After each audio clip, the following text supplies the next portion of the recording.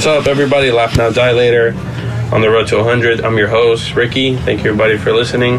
Thank you, everybody, for still listening after like almost fucking 3 years. Or I don't know. I've been doing this for too long that sometimes I'm kind of jaded. Sometimes I'm like, damn, I've been doing this for so long. It almost I don't know. It feels like a lot. Also counting the episodes that were never released. Yeah, that's probably a lot. Like there's like a good 20 episodes that have never come out. And my guest today is I've been knowing you for a minute now. I forgot like how I found out about you. So so a lot of people like the cool thing about this podcast is that I've seen like little groups of people. Another day is here, and you're ready for it. What to wear? Check. Breakfast, lunch, and dinner? Check. Planning for what's next and how to save for it? That's where Bank of America can help. For your financial to-dos, Bank of America has experts ready to help get you closer to your goals. Get started at one of our local financial centers or 24/7 in our mobile banking app. Find a location near you at bankofamerica.com/talktous. What would you like the power to do? Mobile banking requires downloading the app and is only available for select devices. Message and data rates may apply. Bank of America N.A., member FDIC. Like, for example, RBS, like Big Boy Tsunami, that's like a group of people that created something that grew together. You know what I mean? That were just friends. Yeah. I'm trying to think. Like even Sam Boston, Jesse from Hoax, like they all been in Hoax, Command. Like that's like a hardcore punk like group of people. Then there's like the trash talk. You know what I mean? There's like all different groups of people that are not like marketed as a scene. You know what I mean? They're just a group of friends like that work together that you only find out because their work comes out together. I guess that's a way to put it. But through different scenes of punk, hardcore, grindcore, graffiti, whatever, a lot of people were biased. And I was like, who the fuck is this dude biased? You know what I mean? Because you see like at the rec center someone wearing bias hat or team. Yo, rest in peace Rec Center. Rest in peace Rec Center. That shit was sick as fuck. I really liked the Rec Center. And then you got like Brandon releasing cassettes or having a bias collab with Big Boy. And then I see like the different Ys and Nick wearing like repost. I'm like, what the fuck is this person that is in like every like fucking corner of this subculture that normally don't get along? And then I found out, I was like, oh, like I looked at the Biden Instagram and I looked, it was you, and I was like, and then like I like how you didn't have a lot. And I was like, this is crazy. And then I ended up coming to your house that day. Like a week later, we had the craziest talk. Yeah. That, I mean, maybe it'll come out. But without further ado, my guest here today is Peet Weber. How you doing? Yeah, it was good. Feeling pretty good. Feel really good. It's a beautiful day. Weather's kind of bipolar, but it's nice. Sunny day in Long Beach, yeah. It was raining like an hour ago, but yeah. Yeah, and it's gonna rain in an hour. Yeah. Yeah. I guess describe yourself for the people who don't know. What do you do? Yeah, my name's Peet Weber, also known as Saxon, also known as, I guess I got a gang of names, but I like, shit, I don't know how to really describe myself. I'm a photographer, producer, I do all of the project coordination for Biased. That's like my baby. Yeah, I guess I just do wear a lot of hats, but kind of everywhere and nowhere at once. So yeah, I don't really know. It's hard for me to kind of sell myself. I'm known for underselling myself. I don't really know how to present myself in that light. Where are you from originally? Originally from Santa Cruz, California. I lived there until I was 14, and then I spent all of my transformative years in San Jose. And that's kind of where I met a lot of people and got a lot more acquainted with the punk scene, hardcore scene, power violence scene, whatever kind of scene you want to call it. And that's kind of where I found my love for photography and product development and making clothes and novelty items and just whatever I could make, I guess. Just kind of expressing myself through creation. Unlike a person would choose like, oh, I'm an angry person, so I like hardcore, or I'm a dark person, I like metal. You know what I mean? And they just kind of stick to that thing and maybe like other things as they grow older. But you like really like you really like ceremony, but then you also really like like some niche grindcore band from 2006 that like nobody remembers, you know what I mean? But then you also like, I don't know, like oldies, you know what I mean? Like, so like you really like, which is important, I think, for those who are listening, that you actually really like a lot of things, not just like not just like, oh, I like this, like I like the top 10 hardcore bands and the top 10 grindcore bands, you know what I mean? Like, I think the more things you like, the more confusing it is to sell yourself or have some sort of identity to the things that you like. But for me, hardcore and punk both have so many parallels, and hardcore kind of came from punk, but I think a lot of people, at least in the earlier days, now it's all kind of blurred together, which I think is sick, even though you mentioned earlier there is different bubbles and circles. I kind of saw, damn, shout out that baby crying loud as fuck. Shut the fuck up. Nah,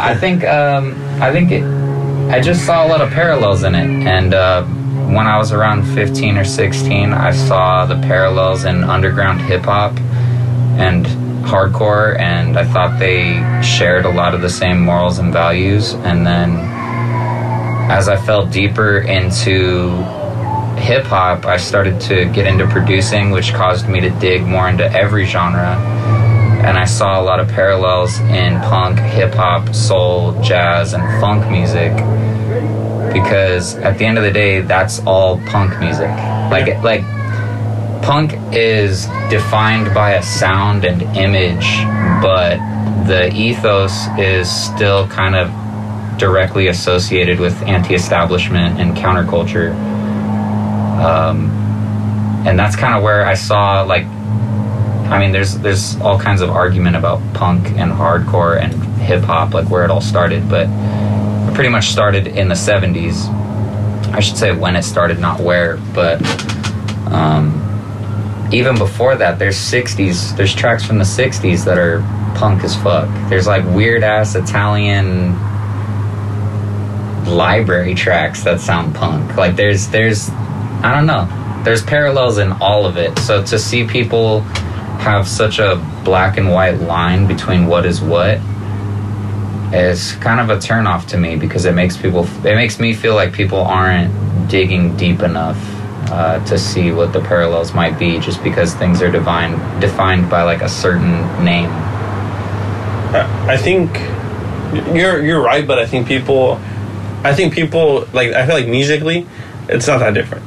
Power violence and grindcore, hardcore and like metal, punk are like not even different at all. Like, but I have homies that are like, oh, it's super different. I got like diehard grindcore homies that are just like, fuck that hardcore shit, like fuck that like two-step shit. This is my best friend. I love my homies. Da-da. And I'm like just last weekend, my homie was ragging. I'm not gonna call no names, but the homie that's in this like cool, chilling grind band, he was hating on hardcore, but I was like, bro, it's the same thing. Like, to me, it's the same thing. No, and I think it comes I think the reality is that people are going to get mad. I hope a lot of people listen to this, and is that honestly, it's just like the type of people that are in the music scene. And that's really it. Hardcore kids are a specific type of people, like a lot. I'm mad. I go to hardcore shows, but a lot of them have bread. A lot of them come from bread. That doesn't mean anything, but you see that with a lot of kids. You know what I mean? You go to a specific scene in punk. There's like the PC punks. You know what I mean? Who like also have bread and like dress a certain way. Yeah. Then you go to the poor side of punk, like the more Hispanic East Los. You know what I mean? They all act a certain way. I mean, in reality, it's like, it's not even about the music anymore. It's about what type of people do you want to like kick it with. Yeah, and yeah, because there's even the death metal like hardcore kids, where it's like hardcore kids who like death metal but are more chill in they're more chill people. You know what I mean? It's just like in reality, Infest. You put Infest and then like, I don't know, like Trash Talk, then Ceremony, and then like, I don't know, I'm trying to think like what's after Ceremony would be like. What's the band that sounds like Ceremony? I don't know, like Bib, and then Candy. Like you went from Infest to Candy, which sounds totally different, but you put all these bands together, I'm like, it's pretty much the same. But then again, you go to a grindcore show, it's like a certain type of people. You know You go to a hardcore show, it's a certain type of people. I'm like, you could two-step to a grindcore band, low-key, or a power violence band, but those people hate the image of a hardcore kid, hate how a hardcore kid acts and looks like. You know what I mean? I think, well, okay, so I came into the music scene when I was about 13 or 12 or 13, and I'm 29 now, so it's been quite a minute. And things were definitely a little bit more segregated when I got into them, especially like when I said I started out in Santa Cruz. Things were very segregated, but there was a band called God Stomper from San Jose. Shout out God Stomper. They would play a lot of punk shows, but their style was a lot more abrasive and fast. They were power violence. And so it kind of opened my eyes to like, oh damn, this shit is sick. Like not just the punk shit I'm listening to, like 77 punk or 80s hardcore punk or whatever. This shit's actually like really cool too. And then when I came to San Jose, I guess when I was in Santa Cruz, there was a band in Watsonville called Uzi Suicide, and they were fucking sick too. And so there's there's like a power violence band. There's like power violence influence in Watsonville. And so they all moved to San Jose, or a gang of them did. And by the time I moved to San Jose, I was a really big fan of hardcore, punk, and grindcore, and all these different bands, because there was the older people I was kicking it with. I was just always kicking it with a lot of older people, and they had bands that were a little bit more. I hate using this term, but people were referring it to top 40 hardcore. Yeah. But that didn't mean a specific band. That just meant bands that were like popular, I guess, compared to like, I guess fools just really wanted to be on some like niche underground tip. But my homies that were in these sick ass power violence bands, they were listening to a lot of Harm's Way, and they were friends with a lot of like, you know, more higher profile bands. And so it kind of made me just be like, okay, this is all sick. Like, I understand the parallels between all of it, and I don't really care about the fan bases. I think if you listen to music just how it is and disregard the fan bases that are attached to them, you can kind of find what you do and don't like a lot easier. Mm-hmm. And I think that's what makes it easier for me to dig into old music. And it makes it easier for everyone to dig into older music, because they're not thinking about the fan bases are gone. And if they are alive, you don't know who they are, because, like, I don't know what the jazz scene was like. I don't know what the soul scene was like. I wasn't born yet. But I listened to all these groups and just appreciate it for what it is. I'm listening to nothing else but the music. A lot of people listen to music with their eyes and not their ears, and I think that's the issue. So that's kind of like my upbringing to seeing and identifying with a lot of different styles of music. Yeah, I mean, it kind of bummed me out when the whole plutocracy tsunami thing. I was like, to me, in a way, like, I'm gonna piss a lot of people, but I feel like tsunami's the modern plutocracy, or like the modern like those group of people, the group of like San Jose, like the Bay Area, or RBS friends, or whatever, are like the modern like the spaz like plutocracy like group was. Does that make sense? Like the West Bay Coalition. Yeah. Like it's like those were like, I mean, different sound, but it's like those are the group, the heads that were like creating what was popping in the Bay. Yeah, you know what I mean? I'm not gonna speak on that at all, because it's just not my place to speak on it. I'm a really big fan of both Tsunami and Plutocracy, and I respect everything that they've done for the Bay, and I'm not gonna give my 2 cents on that, because it's unnecessary, and like I said, it's not my space to speak on. Yeah. All right, but let's go back to when you talk about your childhood. You moved to San Jose at 13, 14? Yeah. So talk about everything before 13, 14. I grew up in a pretty dysfunctional household. I grew up in Watsonville, and then my parents got divorced, and my mom moved to Santa Cruz. And I really wanted to move to Santa Cruz because I lived in like the middle of nowhere in Watsonville. So I didn't have concrete. It was all dirt, and I really wanted to learn how to skate. I was always like really interested in like punk, I guess, but I couldn't. There wasn't a punk scene that I was familiar with at a young age. Was it like a town or like suburbs or? Watsonville is a town, but I lived in the outskirts of it, so it was just all dirt. Like you couldn't like Watsonville itself has a bunch of concrete, don't get me wrong. Yeah, I was like, yeah. But I just didn't have, you know. Was it a poor community or? Watsonville has, you know, everywhere has really, where rich you live? And poor areas. I lived in a shitty area. Oh, okay. I've lived in pretty shitty areas all my life, except for when I lived with my mom briefly before, like, I ran away from home in my teenage years. But my mom lived in a pretty cool little area. But by the time I made it to that area of Santa Cruz, I didn't really identify with any of those people. So I kind of felt a little bit out of place there. And then when I went to San Jose, I was like, oh, this is sick as fuck. I was like in Eastside San Jose. And I was like, this shit is a lot like Watsonville. This is hella cool. And I wasn't in high school or anything when I should be. So I was just spending all day skating and mobbing around and kind of just seeing what it was like out there and getting to know a lot of different walks of life.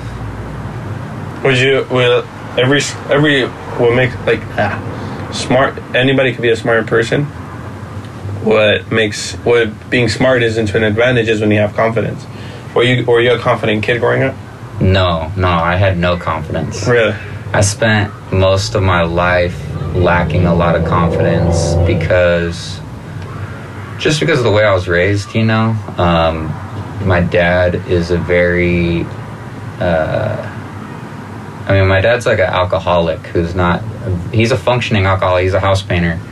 Shout out all the house painters. That shit is very hard work. I painted houses for a short amount of time and hated it. But my dad was kind of like, you know, you're not going to be shit. You're not on shit. You don't know what living rough is really like. Because my dad's from Medellin, Colombia. So he's a very hard person to talk to. But he kind of, you know, as a parent, you have to really build your kid up. And my dad wasn't too big on that. So it took a while to kind of find my footing and figure out who I was and have the confidence to do so. And even when I thought I had confidence, it was still masked with a lot of insecurity. Like, I thought talking shit about people or things might have made me more confident or made me appear as more confident. But at the end of the day, anyone with a few brain cells would realize that I wasn't a confident person. I think when you truly just kind of care about the people around you and what you're into and stay true to your beliefs and everything like that, that's when you can really carry yourself with confidence. But to be confident is almost subjective in a sense, because a lot of people do mask it with insecurities and trying to be hard. I grew up around a lot of people that are trying to be hard. Even now in Long Beach, dude, you see on my block, like, there's a lot of fools trying to be hella hard, but you can tell they're just hurting hella crazy inside, you know? Like, they're just sad as fuck at the end of the day, so...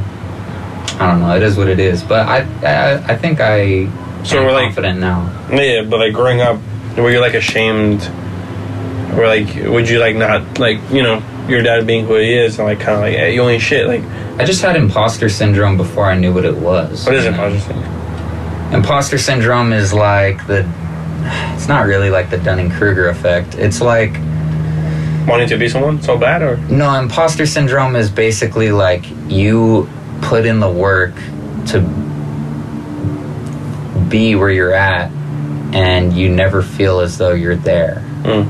So, you know, you get called a poser at like 10 years old and fools are like clowning on you because you're wearing like a Minor Threat shirt or something. Like, you're a fucking bitch, you're a poser, you don't understand anything, like, you don't even know what this shit's about. And you're like, do I? Maybe I don't. And then you do your homework, and then you're a part of the culture, and you make whatever contributions you can, and you show up to shows, and you genuinely care about the culture that you're trying to be a part of. But at the end of the day, you still feel as though you don't have a place. And that's not really... I just used punk as an example, but there's people that feel like an imposter syndrome in a way of life. People feel like that in their careers, you know.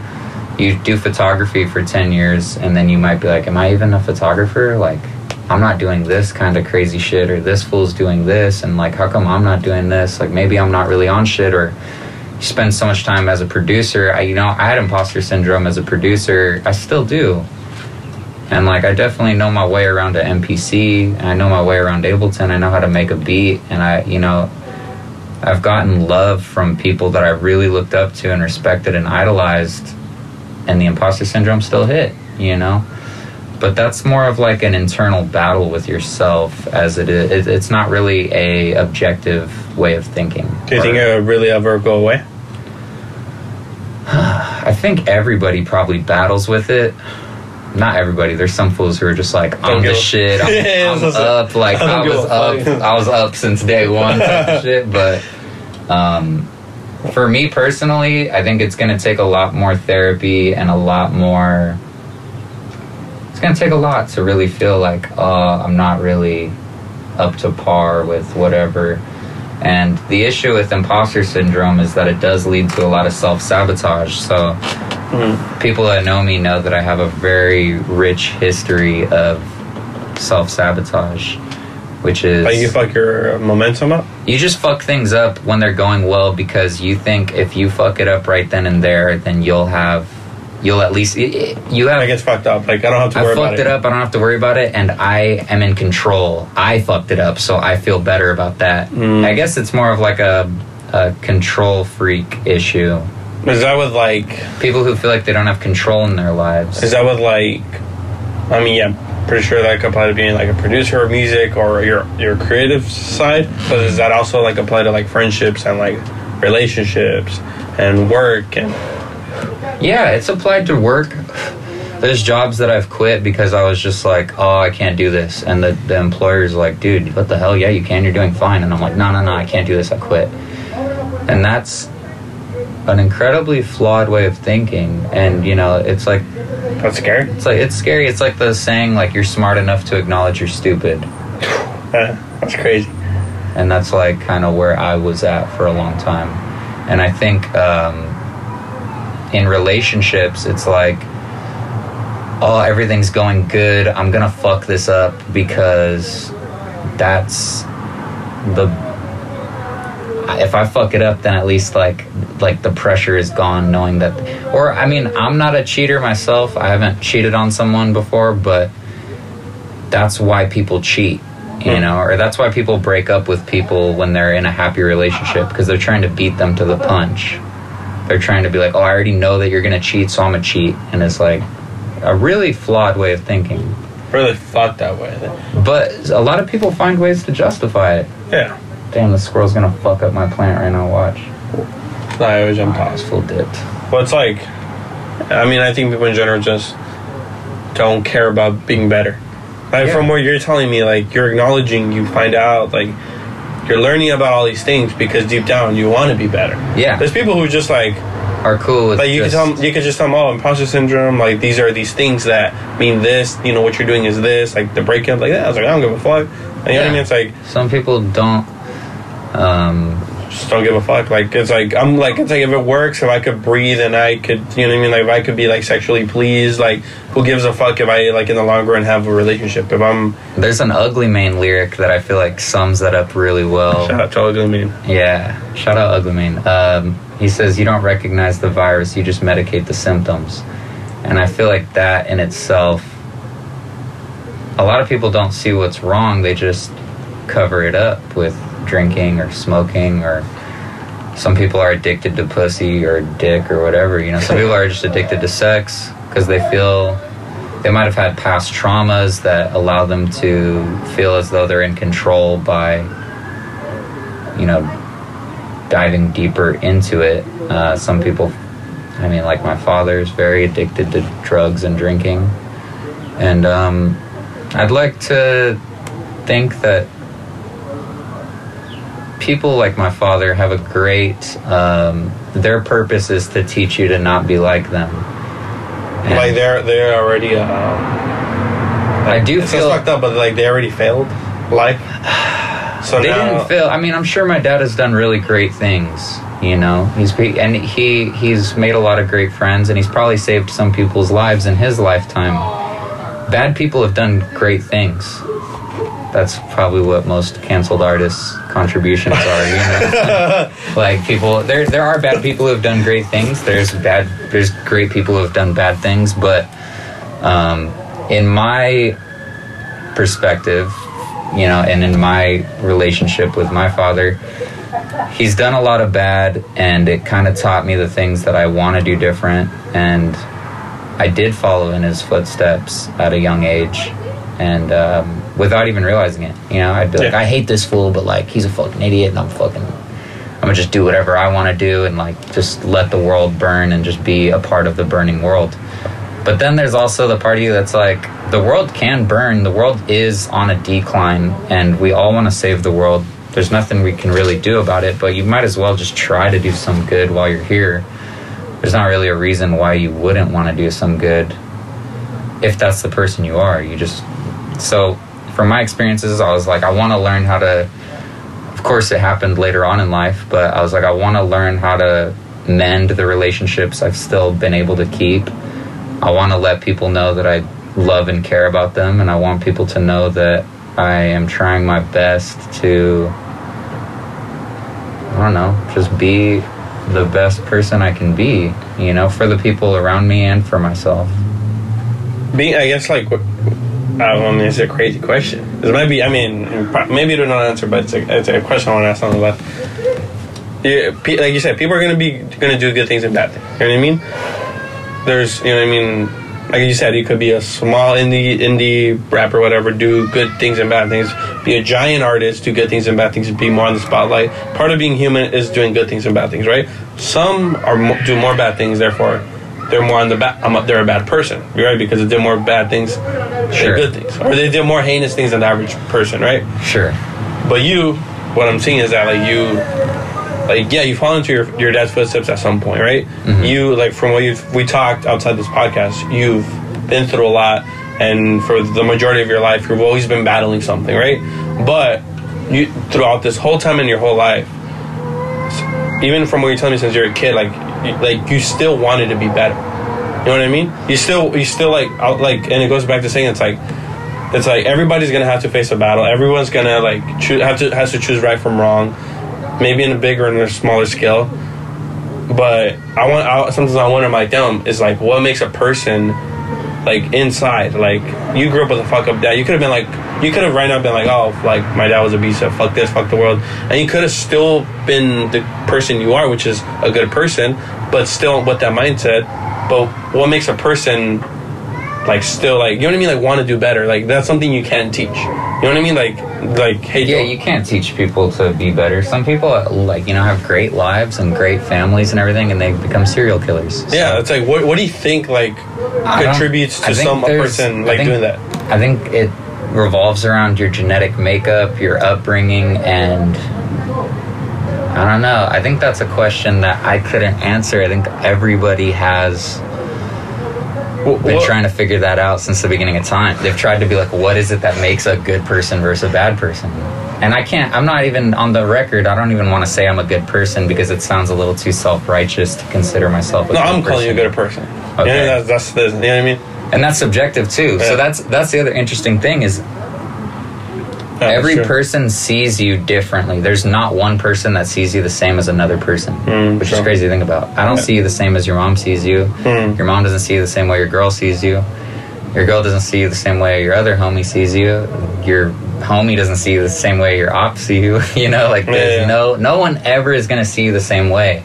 And that's something that you have to just kind of take with a grain of salt, I guess. I like to see it as like not everybody's good equally. Like, there might be someone who's like, yo, that person's like has a kinder heart than you, right? But I like to see it as simple as this. Like, there's some people that I feel like when I see them, they have a light going on, and there's some people who just don't have anything. Like, yeah, like, some you know what I mean? People have like a dark cloud. Yeah, it's just people with the light shining on them. Like, that person could be like maybe like on drugs, you know what I mean? Like, and fucked up, and like doesn't give a fuck about anything, but he's a good person. I do believe in rehabilitated behavior because there's some people that are No. Yeah, I'm not saying that person's. For instance, I had a talk with my mom recently. My mom's like an angel, right? I talk to my mom almost every day. I love my mom so much. She's apologized for a lot of the things that she has done in my life, and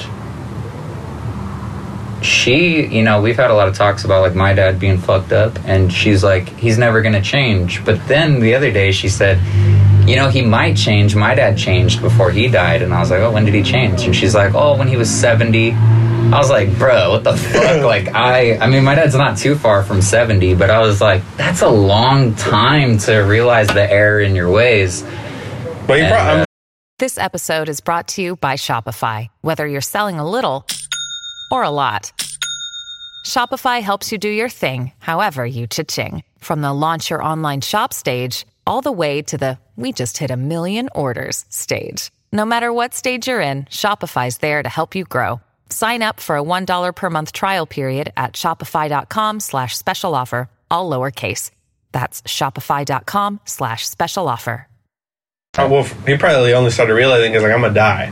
So like, yeah, maybe. Yeah. I mean, like your dad right now, like has like I don't know him at all, but from what you're telling me, it's like he probably is like he's definitely he's stuck in that mode. But he's been near death a gang of times, and it doesn't really faze him in that sense. He's also, I try to acknowledge that everyone's lived very different lives. And one thing my homie brought up to me the other day, we were having some deep-ass conversation when I was in San Diego. One thing that he said that was interesting was, your parents are just trying to give you a better life than they had. So their perspective on what good parenting is much different than what your perspective might be, because you're only getting the version that they gave you, and you're just knowing how to improve off that. So you're like, they didn't do a good job, I'm going to improve X, Y, and Z. But they already improved X, Y, and Z. They already did that in their generation. So my dad doesn't speak on a lot of his upbringing, because I'm sure my dad's a very traumatized, messed up individual that thinks he's doing just great. So he might have improved X, Y, and Z. The child can't prove that your parent is doing a worse job at parenting than their parents did, you know? And I never really looked at it through that lens, so that was interesting to hear. Like, I mean, there's always... Like, I was like, dude, my mom fucked up. But then I think that she tells me about her growing up, and I'm like, oh, she actually fixed X, Y, and Z. Yeah. But now that I'm growing up and she raised me, I'm like, oh, you did this wrong. I'm going to fix X, Y, and Z. And then my kids are going to say I'm a shitty parent. And they're going to be like, I'm going to fix X, Y, and Z. And then, you know, and so forth. So... Do you think there's a difference in, like you say, your parent? Like, there's a difference between your parent being a parent and your parent later on in life, you become your own person, treating you for who you are. Say your mom, I don't know, here's an example. Let's say you were to be gay, right? And then your mom's like, I don't like gay people, right? And then she like tried to raise you, because you're her child, and you're in your years where she tries to parent you, and she does what you do. But later on in your life, you're your own person, you've done your own thing, and then she's like, sorry, Pete or whatever, I don't like you because you're gay. You know what I mean? Like don't come near me. You know what I mean? Yeah. Do you think there's like I don't know. It's just like there comes a point where it's like your mom now. You know what I mean? Now she could talk to you, and now she could because you're older. You're not her son anymore. Like she's gone through life. We don't have a very mother-son bond. My mom and I have a very friendly bond. We talk to each other like friends. We hang out like friends, and we do everything like friends do. But she's voiced her opinion on that before, being apologetic that she wasn't so motherly. She wasn't a mom. She was still a mom, you know. She was buying me the crazy Family Guy shirts at Hot Topic. But dripping me out in Dragon Ball Z shirts. Yeah. And, she bought me Tony Hawk's Pro Skater 2. And there's like a picture of you with the Xbox. The picture of me with that. So there, she bought my love sometimes, which was cool. And I know now in retrospect, knowing how poor we were, I'm like, damn, that's sick. That my mom really went the extra mile sometimes. So I don't want to say my mom was a bad mom. I could have had it much worse, but she has apologized for some of the things she's done, and providing, and then actually providing and listening, because there's a difference. Even I've always fucking hated rich people growing up. I was always like, man, fuck this fool. Me too. I still hate rich people. Yeah. Still hate them, you know? But you could be broke and born in a house with a lot of love. And rich people could be rich and born with no love, and it makes them cold as fuck. And it's like, why are you cold as fuck? You got the sick ass car when you were 16. You got this, you got that. But they were born without love. And I think not to sound like some like nerd ass hippie, but we all can agree that being surrounded by love and living with love is a lot more important than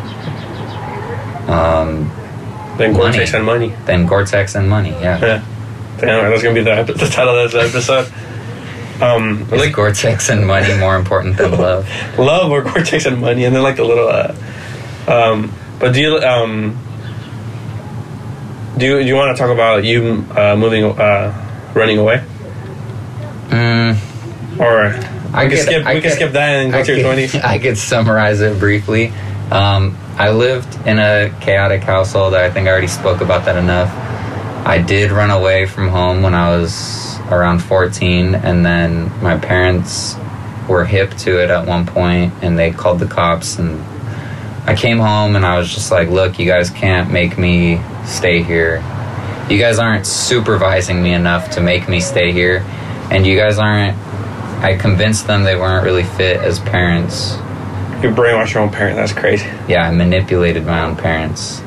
Were they manipulative to you? Yeah, of course. So you manipulate. So you learn how to manipulate.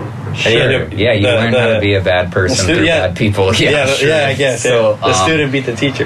Yeah. So I mean, but I was right. Even in retrospect, there was a lot of truth to what I said. I for sure wouldn't ever let my kid run away from home now that I'm an adult and I understand. You know, I got homies that got kids and shit. I'm like, if I had a kid, I would for sure not let. I just wouldn't let them. I'd just be more tapped in with their lives. What if your kid one day is like runs away, escapes, and then you go up to him and be like, "You're not," and he tells you you're not fit. Like, you do this, you do that. I would be heartbroken because I would really try. Yeah, but like, imagine like your kid's like, "Yo, yo, you do this," and like he names out specific things. If he named off specific, I would sit there and I'd talk with them or her or they or them or whatever the fuck, and I'd be like, "Yo, I really want to be a part of your life. I love you, and I've tried my best to raise you, and I want to be present in your life. And what could I do to make that work?" Would you give them the choice still, or would you be like, "I love you, and you're coming back"? The thing is people think they can give their kids the choice. You can't. If your kid really fucking hates you, they're gonna leave. They're gonna dip out. They whether you like it or not.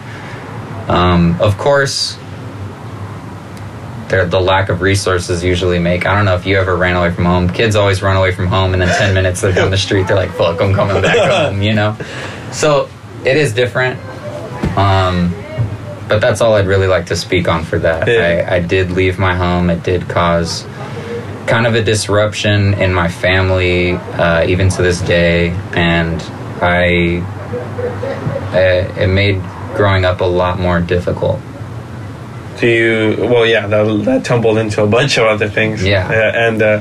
But it did get me, and then that's where I found a very deep connection with music. Before I never could play music. I never was like hip to how to do things. I couldn't afford music lessons or anything like that.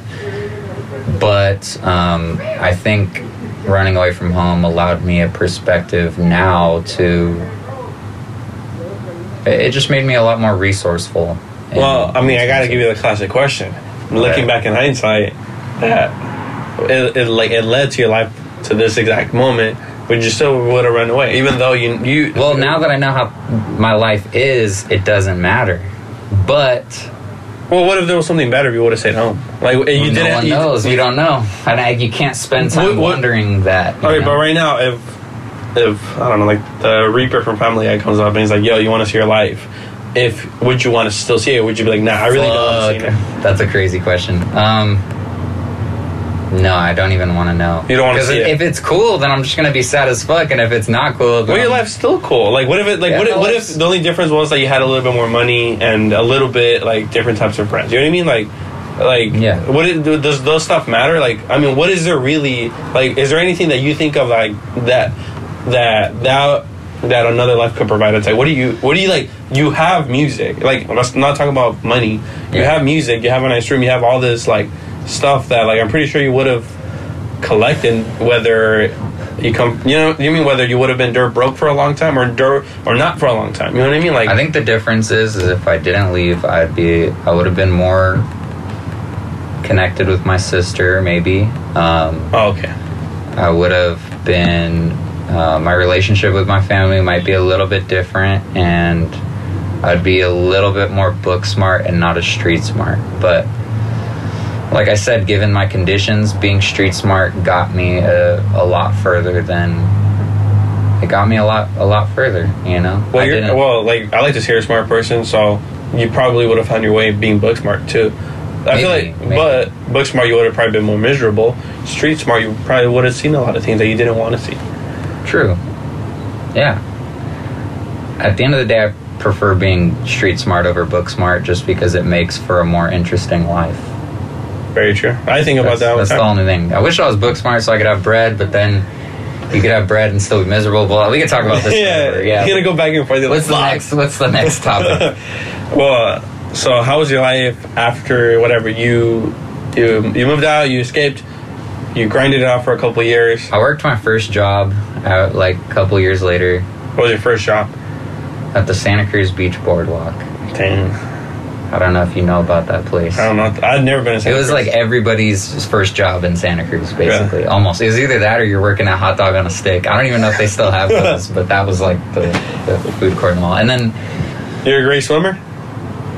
I'm okay at swimming. I taught kids how to swim during there was a short period of my life where I was teaching kids how to swim at the YMCA while I was... How's that? Like, you're miserable, or like you're doing all this shit, and then like you're coming to these kids like, yo, like, this is how you, like, come on, little, like... Yeah, that was cool. I fucked with that. I didn't do it for that long. My skin got really bad because you're just in chlorine all day, taking like 3 showers a day on top of that, so your skin's getting all dry, your arm hair looks like... crusty. I got Slim Shady pube color arm hair, but yeah, I mean, it was cool. Out of all your crazy jobs, which was your favorite? Favorite? Yeah. So out of all your random 151 jobs, weird gigs that I've done in my life, dude, I don't even know.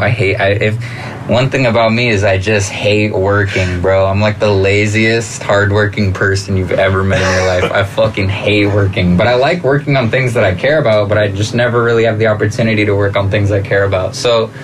Or like the TikTok, or like that one TikTok, it's like, I don't dream... Like, it's like, what's your favorite job? It's like, I don't dream of labor. I don't dream of labor, yeah. So you don't have one time, like... Oh, fuck, a favorite job. Oh, one time I worked at like this trap house... where we pretended to be a graphic design company. This was like in San Jose, and the cops came. We got raided and stuff, but yeah, my first day there, I got raided. There was helicopters and dogs and everything. It was crazy, but I liked that a lot. They were super nice to me. They like. We eventually overthrew the owner and created our own little company, and like. It was hella sick. It was short-lived, but it was so tight. Shout out all the people that worked there. It was really cool. It was called Roots. That's all I'm gonna say. It was a cool little place. I don't think it's Googleable. I don't think it's something that right now the feds are like, yo. The feds are listening. Like, what else? Like, and I'm like, dude. Roots what? I'm hella dry snitching on myself, so I'll just fall back. But yeah, there was a lot of funky ass jobs I've lived or I've worked. I mean, so you're 29. I'm 29. A lot of your life was spent on, you know, I guess like just pushing to get, I guess, where you are now. Maybe subconsciously you didn't even know that, like just peace. Yeah. Do you think you're at the most peace you've been in your life, or do you think you still have a long way to go? I got a long way to go, but this is for sure the most peaceful I've ever been. I don't care about the bullshit anymore, and I don't really care about climbing the ladder, which I guess is the easiest way to put it. I don't want to climb the ladder, whether it's like the corporate ladder or the social ladder. If people fuck with me, that's sick. If they don't, I don't care. I used to really want to be like famous, or I used to really want to be successful, and but success is so subjective. So I even have a lyric that's like, if success is subjective, why is it still inaccessible? Like, I should know what success is to me. Why can't I get it? Like, I know that it's not money. I know that it's not love from strangers. But yeah, now I live a very peaceful life to a degree. I'd say my life is for show the most peaceful it's ever been. And I only intend to make it more peaceful. I don't have a reason to be beefing or living. I already had such high doses of it in my early 20s and in my teens and in my childhood that now I spent my teens trying to be an adult and play house. And I spent my teens trying to be in my 20s. I spent my 20s trying to be in my teens. So, you know, I was like 23, 24, 25, living like a teenager. Like bumming it? Like just bumming it, or like trapping, or like just doing shit that was like... Eating off Twinkies, like for dinner?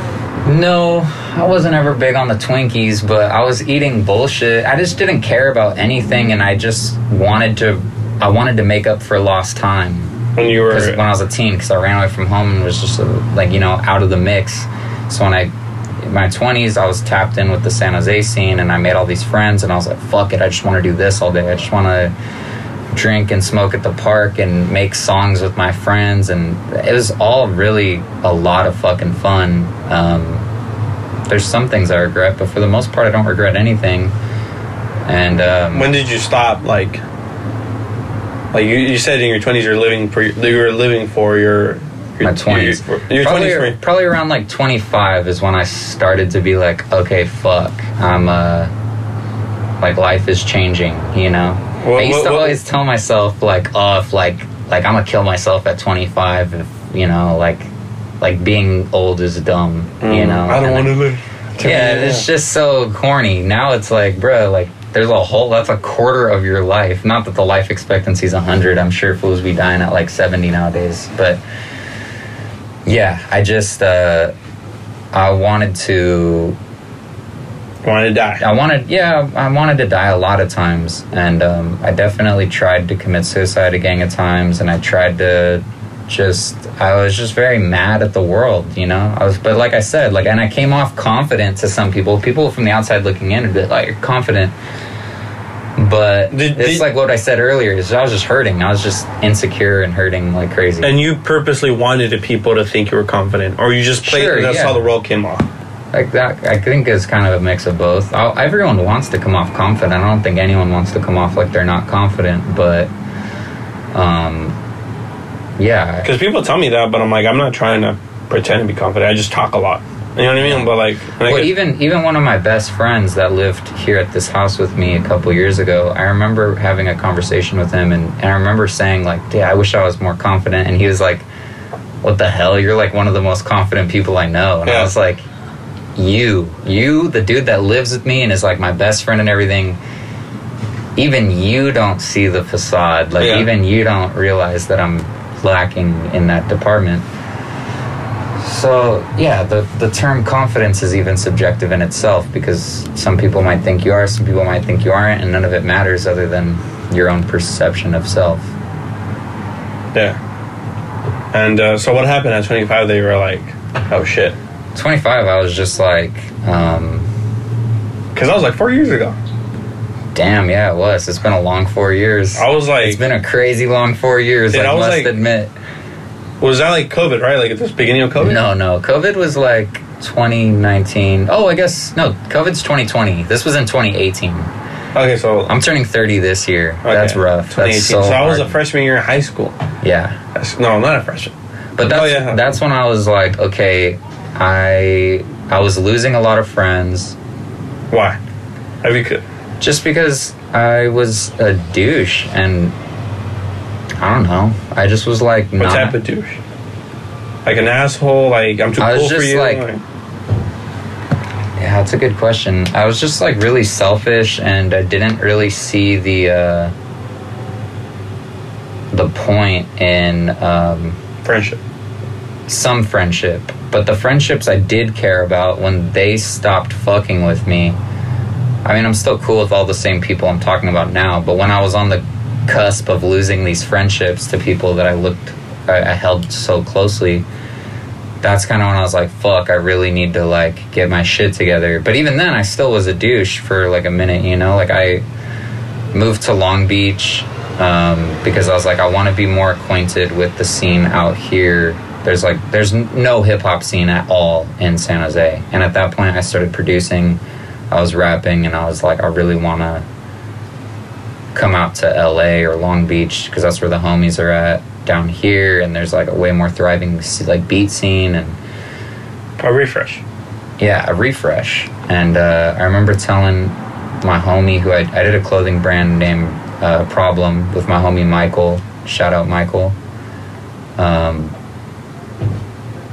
Yeah, I remember calling him and being like, yo, I want to move to Long Beach. Like, I want to get out of here. I feel like I've been in San Jose for like 6 or 7 years.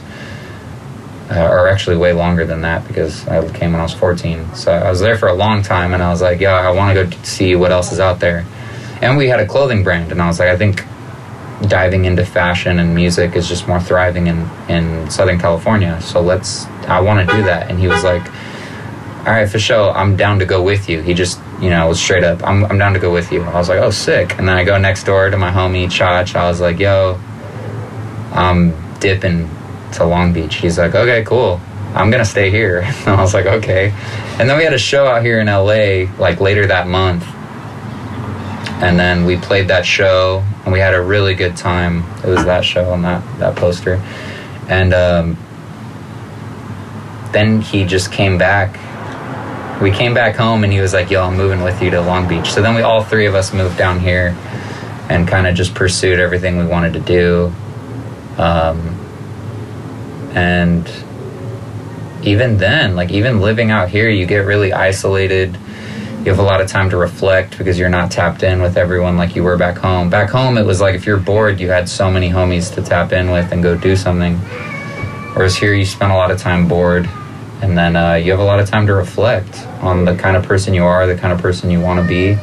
And because I was trapping and doing dumbass odd jobs in San Jose, when I came out here, I started kind of doing the same thing until I got like my first big boy job. And ironically enough, it was in the Bay, but they like flew me out to the Bay and they got me like the hotel and everything, and I did the orientation there, and then I came back here, and that kind of snowballed into the role that I was in until I recently left. But I started, working on getting money and not being an idiot with it.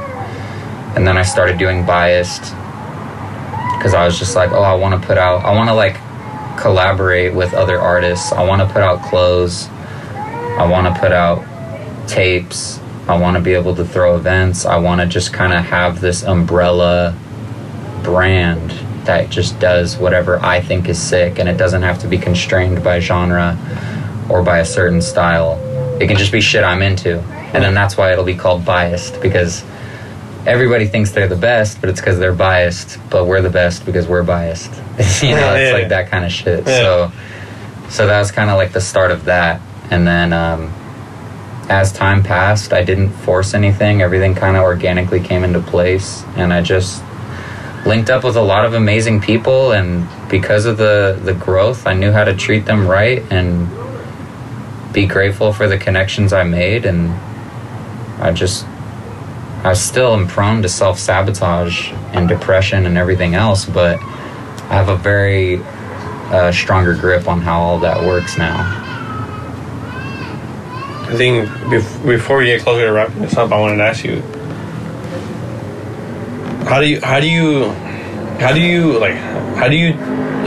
at the time when you were 25 or whatever, at that age, you're like losing these friendships, and then you told me you're realizing that you're losing all these friendships. Yeah. At that time, what made you realize like I want to keep? What in your head was like I want to keep these friendships, and what what things or what things led up to you realizing that, oh, I'm gonna lose this friend? Well, because these people loved me. No one loves someone unconditionally. I think that's kind of an unrealistic term to say I unconditionally love you. I think it is. I guess let me backpedal real quick. I think you can love someone unconditionally. You can cut ties with someone and be like, oh, I still love them. I still wish them the best, but fuck them also because they're weird as hell. They did this and this to me. But there's people that just fucked with me through all of my goofiest little phases and times of my life that it kind of made me be like, dude, these people are worth sticking around and improving myself for, you know? Like, and how would they kind of like let you know, like, you know what, it's actually like kind of changing, or how was it? It was just like, you mean when did I know I was losing them? Yeah. Just the arguments, just arguing with people and just being stubborn and letting your ego get in the way, your pride and ego. Those are the two things that are going to kill you before life actually kills you. Like your pride and your ego. So when you learn how to like drop that and just keep it a buck with people, like, and even with my girl, when we would argue, there's times where you're just like, oh fuck, like she's really right. Like she's right. I'm just getting, my ego's just in the way and I just want to be right, but I'm not.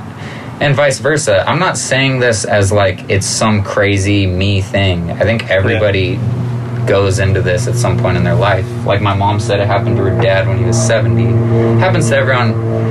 We're all in the same book of life. It happens at different pages for everybody. But yeah, you kind of just realize like there's some people that are worth improving for and that make your life worth living.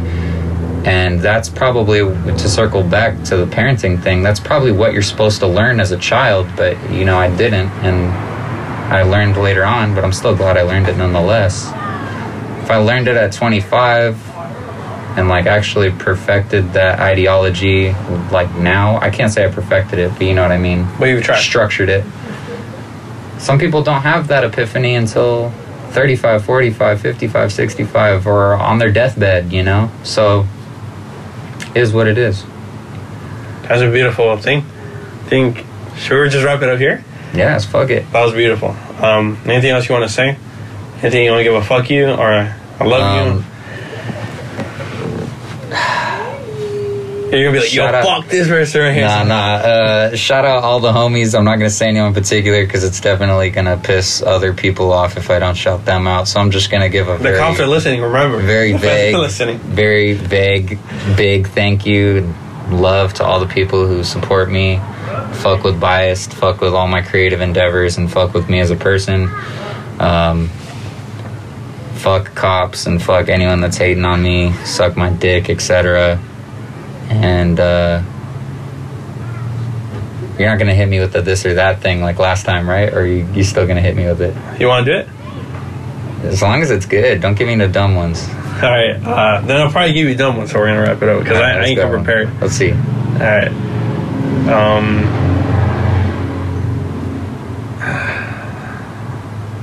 I mean, that's the thing, you like so much that I'm like, it's hard to like narrow it down. Yeah. All right. Ceremony or trash talk? Early trash talk. I really like. I really like the self-titled LP from like 2009 or something. But also really like early ceremony. Those were both like integral to my introduction to hardcore when I was like 13, 14. So you gotta pick one though. Early trash talk. Sick. Would you rather be the best photographer in the world or the best producer in the world? Crazy. That's a good question. I'd rather be the best producer in the world.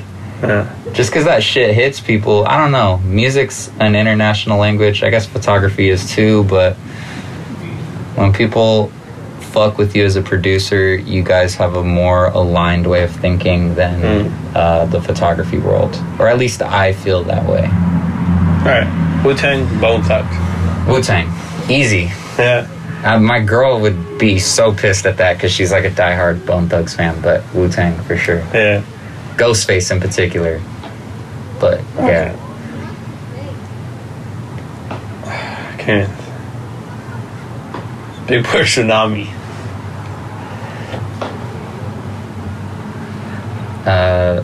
say Big Boy just because those are my besties. So Yeah. Suicidal or The Descendants? Okay, that one. When I was younger, I liked Descendants more, but I would say Suicidal. Sick. All right, classic. B.I.G. or Tupac? Easy, B.I.G. For me. All right. Here, let me do some for you. Yeah. All right, Shakira or Sean Paul? Shakira. Damn, for real? I grew up with Shakira. Shout out all the Colombians out there. Oh, yeah. Let's see here. Anime or sci-fi? Oh. Well, I mean, I'm gonna get a lot of hate for this, but I don't fuck with Star Wars and that kind of shit. But I do fuck with sci-fi a lot, as you can tell by my room. But I also really fuck with anime to some degree. I guess to an anime nerd, I'm like a total poser. The Peet Weber, is it a sci-fi or anime? Peet Weber shit is more No, the sci-fi. movie. Peet Weber, the movie. Like, there's a movie about you. Oh, fuck. That'd be a sick-ass anime. Sci-fi. Yeah. It'd be sci-fi. Just because I'd be fucking with crazy cameras and doing all kinds of funny effects and shit. Alright.